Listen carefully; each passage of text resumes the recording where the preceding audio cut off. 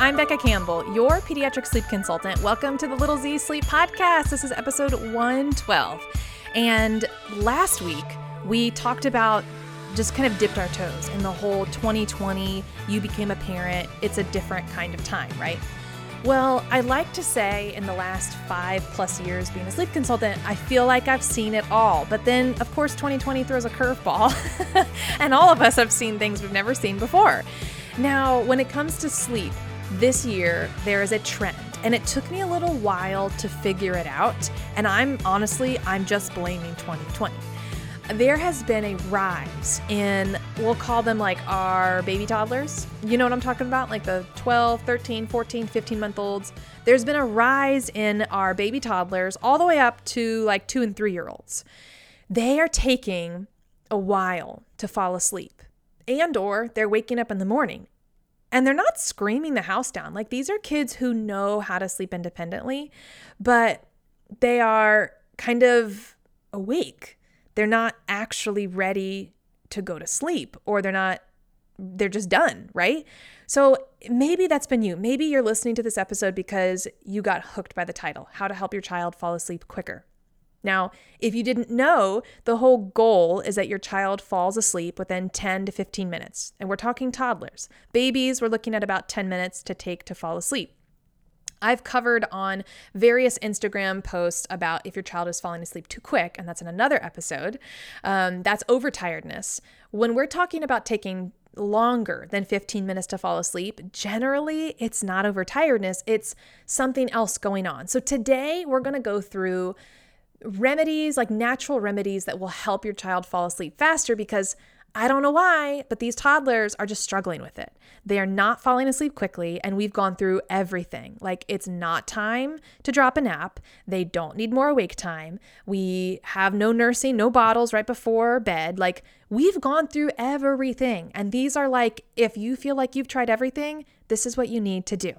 Okay, I have about 3 things that we're going to walk through together. These are natural remedies that you can literally start all of these today. And I know some of you may be like, natural remedies, Becca, like, I'm not into oils. And I'm not talking about that. And maybe you are an oil person. Great, good for you. I think they smell delicious. I've never been fully convinced of them, but hey, you do you. I'm not talking about oils and the magic of oils. I'm really looking at our environment and then some natural ways that we actually can help us sleep longer and fuller. So first things first, toddlers, not even just toddlers, everyone needs a certain amount of sun exposure per day. But what I'm finding in our 2020 life is that our toddlers have not been as exposed to going outside, being on the go, obviously, right? Like, obviously, we're not going a lot of places. Therefore, sometimes your toddlers aren't going out and getting enough energy expelled from themselves. So they're dealing with this almost like a capacity of they have this energy and they haven't been able to release it. And this couples with sun exposure. So here's what I want you to focus on. In the morning and in the evening, we need to get your little one outside. Sun exposure is a really important feature and a really important part of having a good night's sleep. Your body needs that. The sun is what really sets our whole internal clock. This is, of course, why places in the world that get 0 sun exposure at certain times of the year and then sun exposure all the time have to have, certain types of blackout features and sunlights and sun lamps and things like that. So your toddler, same deal. And you, this is going to help you too. I want you in the morning, take your little one outside, okay? This is not like as soon as they get out of the crib, go rush and go to the park. That's not what I'm saying. I'm saying, like, go have some breakfast, get started for the day, drink some coffee. Now let's go outside. So that morning sun exposure is going to help kind of kickstart their whole drive for the day, all right? What we're really looking at, this is going to kind of help rev up their circadian rhythm. So what we naturally have happening inside of our bodies, we produce melatonin that is at max in the evening time, okay? That's going to help us fall asleep. And then throughout the night, yes, your melatonin levels are still there, but they are going to lessen throughout the night. And then your actual cortisol levels, it's that stress, kind of like that fight or flight hormone, but it's that alertness. That's going to kind of start to peak come morning. So of course you have to have balancing levels of these, enough melatonin to get you sleepy, enough cortisol to help you get revved up for the day, right? So what we're looking at is kind of revving up your morning time, revving up your body with sun exposure. Okay. And maybe even if the sun is not like, shining straight on you at 7:30, 8 o'clock, 8:30 in the morning, whatever, you're still outside and it's still daylight. And that's just going to simply help your child kind of get that energy for the day. So that's one thing you can do with the sun exposure, but you're also going to need to double this with going out in the evening time. Now, it's really, really nice in this fall time, in the summertime, to get outside. Once it becomes winter, it's a little bit more difficult, but I want you to get outside right before bedtime routine. Maybe you go have a dinner outside. Maybe you go have a picnic outside. Maybe you just have dinner inside and then you go for a family walk, whatever it is. If we can get your child outside when the sun is setting lower in the sky, that's when our bodies are producing melatonin. So we essentially are trying to get your little one outside to get as much sun exposure, kind of reset their circadian rhythm if necessary. And when I'm asking you to do morning and evening sun exposure, this is not something that is just for one day and then boom, it works. You need to be consistent with this. These strategies also work, by the way, if you are traveling. Okay, if you are traveling and you're dealing with jet lag, sun exposure is the most natural way to kind of get back on track. Now, what happens when we're done with our sun exposure? So we've gone outside in the evening time. Now it's time to come in and it's time to get ready for bed. If your toddler is having a hard time falling asleep within 10 to 15 minutes, then I want you to actually start to dim the lights, close the curtains, shield the sun. Like, let's get ready for bed with a little bit more of a dim lighting situation. This does not mean that you have to dim your emotions. Okay, so dimming the lights does not mean dimming your excitement and your bedtime routine. We're just literally trying to turn down the energy from the sun. Obviously, we're trying to turn down the lights to kind of get them a little bit more queued up for sleep. That's the point and that's the purpose. Normally, I don't ask you to dim the lights, but if your child is having a hard time falling asleep, this is just a very easy way. It's not going to harm anything if you dim the lights, right? And if it works great. So sun exposure, lighting, getting that energy out of them, that is a big deal for helping your child fall asleep faster. And I didn't say it as explicitly, but obviously if I'm saying go outside in the morning and go outside in the evening, that means your child is running, they're playing, they're going, they're riding their little toys, they're on the go, they're on the move. And that in itself is also going to help them fall asleep better because they're getting that energy needed. Again, I think that one big reason this is happening in 2020 is because kids are not being as stimulated as they have been before. And I don't blame you. I haven't been as stimulated as I have been normally. So we all kind of are struggling with a little bit with this, but especially your toddlers who their life has been so changed in the last 6 to 8 months. We need to be mindful of their energy needs. We need to be mindful of getting them outside. And maybe you felt like you did that a lot in the beginning. I'm wanting to call that attention to you now because you might have connected the dots now with their sleep and with everything happening because of 2020. So it's just something to look at. All right. Now, the second natural remedy that we can really help with to help them fall asleep faster. You guys know I do not ever recommend melatonin gummies, melatonin supplements, anything, because here's the issue. We, as in like humans and in the scientific world, we don't actually know what happens with our children with synthetic melatonin. We don't know the long-term effects because it hasn't been around long enough. So I'm really, really cautious on using these supplements because they are synthetic. The only thing that we have found, and I say we, I'm not the scientist here, the only thing that has been found is that there are links to delayed puberty in boys with melatonin supplements.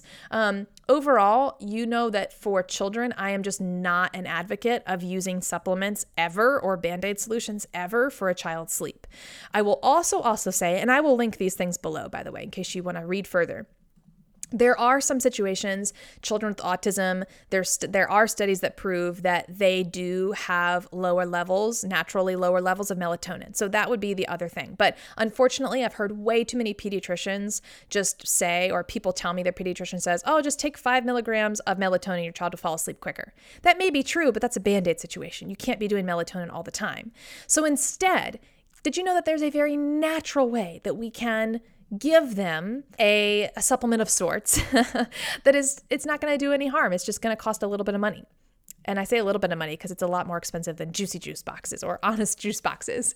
So 100% cherry juice. I'm talking about that really, really, really tart stuff that is, a little bit more expensive. It's probably like, I've seen at the grocery stores, anywhere between like $5 to $8 for a little jar of cherry juice, like 100% cherry juice. This actually has traces of melatonin. Cherries are one of the few foods that have natural traces of melatonin. So whether you can do a little bit of cherry juice, like a little shot of cherry juice for your child, maybe you like splash a little apple juice just to add some sweetness to it. Or you can actually have them just eat cherries, fresh cherries in general. But I would rather you do this than going towards those melatonin supplements, because at least, you know what, if it works, awesome. I've had many parents of children switch over to this from their melatonin because it was part of their routine. They would do a melatonin supplement or a melatonin gummy, and then they'd go get ready for bed. And they switched it out for just a little shot of cherry juice. You can definitely do that. And there's no harm, no foul, right? Like if it doesn't work, well, then I guess your kid just has more antioxidants, right? And if it does work, awesome. It's natural and you don't ever have to feel weird or icky about it. I've had parents tell me that they feel weird about giving their child melatonin supplements every single night, and I'm with you. They don't need that. All right.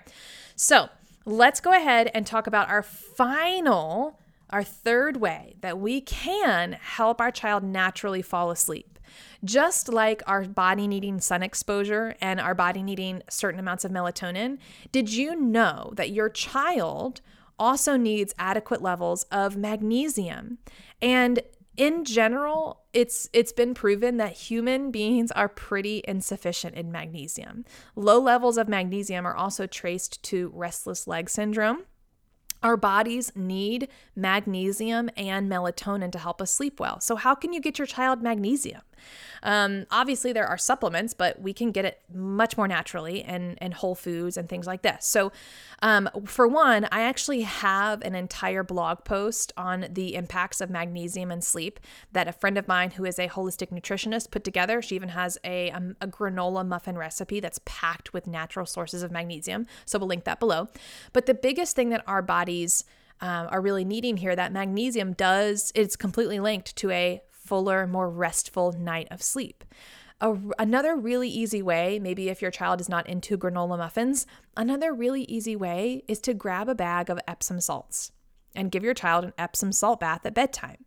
So Epsom salts have naturally occurring magnesium, and when the Epsom salt is dissolved into the water, it releases the magnesium. And your skin, which is your largest organ in your body, is only going to absorb that magnesium through your skin in the bath. Now, I want you to be careful and cautious. I've had a lot of people ask me like, well, how many salts, and can I do this every night? I have read up that we are looking at, even the back of the bag will tell you like 2 cups is all you need for the bath. And for a child, you may want to start with like just twice a week with these Epsom salt baths. But they're just nice because they do help your body relax. That's why Epsom salts, like everybody loves them. They are going to help you relax. They are going to give you that dose of magnesium that they need. So why not choose some lavender Epsom salts, right? Because if it works wonderfully. And if it doesn't, you know what? Your child smells like lavender. So I love it. There are really, really easy ways that we can help your child fall asleep faster. Now, here's my this is a bonus one. This is not a natural remedy. This is just a reminder for you. I want to remind you that the bedtime routine is the foundation of a good night of sleep. So if in our life of 2020, you maybe have not gone outside as much, you maybe have been just using the Band-Aid solution of a melatonin supplement. Maybe you didn't even realize that magnesium was a link for better sleep. And you feel like you've just been in the motions of getting your child to bed. And to be honest, I have felt this lately with our girls. We haven't done our full routine. I haven't been reading to them at bedtime routine because we've spent a long time together. Do you feel that? Do you feel like you've spent enough time with your kid during the day? By the time it's bed, you're like, okay, good night, get in bed. Love you, bye. I get it. I understand. But your child may feel a little bit differently. Probably for the last several months, you may have felt a little, loosey-goosey on your routines. I want you to get back into those full force. If you have been noticing that your child is not falling asleep within 10 to 15 minutes, it's been taking 30, 45, 60 minutes for them to fall asleep, and they may not be screaming the house down. They're just laying in their bed or doing acrobats or, singing or what have you. I need you to, yes, focus on these natural remedies, which can help. None of these are 100% guaranteed, but what I can guarantee you is that when you do give your child the bedtime routine that they deserve and that one-on-one time and that full cueing system, it will change the way that they do fall asleep. And again, I can only say this if your child knows how to sleep independently. So this was a unique podcast episode for us to talk about, hey, your child does normally sleep well. Like they are an independent sleeper. When they do fall asleep, they sleep all night long for 11 hours or 12 hours, but they're just taking a while to fall asleep. And, it's stressing me out. I get it. At the end of the day, if your child is in a phase, maybe a several week phase of taking 45 minutes to fall asleep and they're just laying there and they're just sitting there, it's okay. It's okay. It really is. There's nothing wrong with that. They may be going through a developmental leap. They may just need a little bit more downtime. But if they're not screaming the house down and they're just chilling in their bed, you are a good mom. You are doing a good job. If it lasts over several weeks, over 2 to 3 weeks, okay, maybe we could look at adjusting their bedtime. But first, apply all of these things I've shared with you today. Moving their bedtime would be like the last stage. Okay, that'd be like my last step I would go to. So I hope that gives you some things you can work on. What I love about this, if you are listening to this like in the morning, you can go outside, you can grab some cherry juice on the way home, you can get some Epsom salts and get going.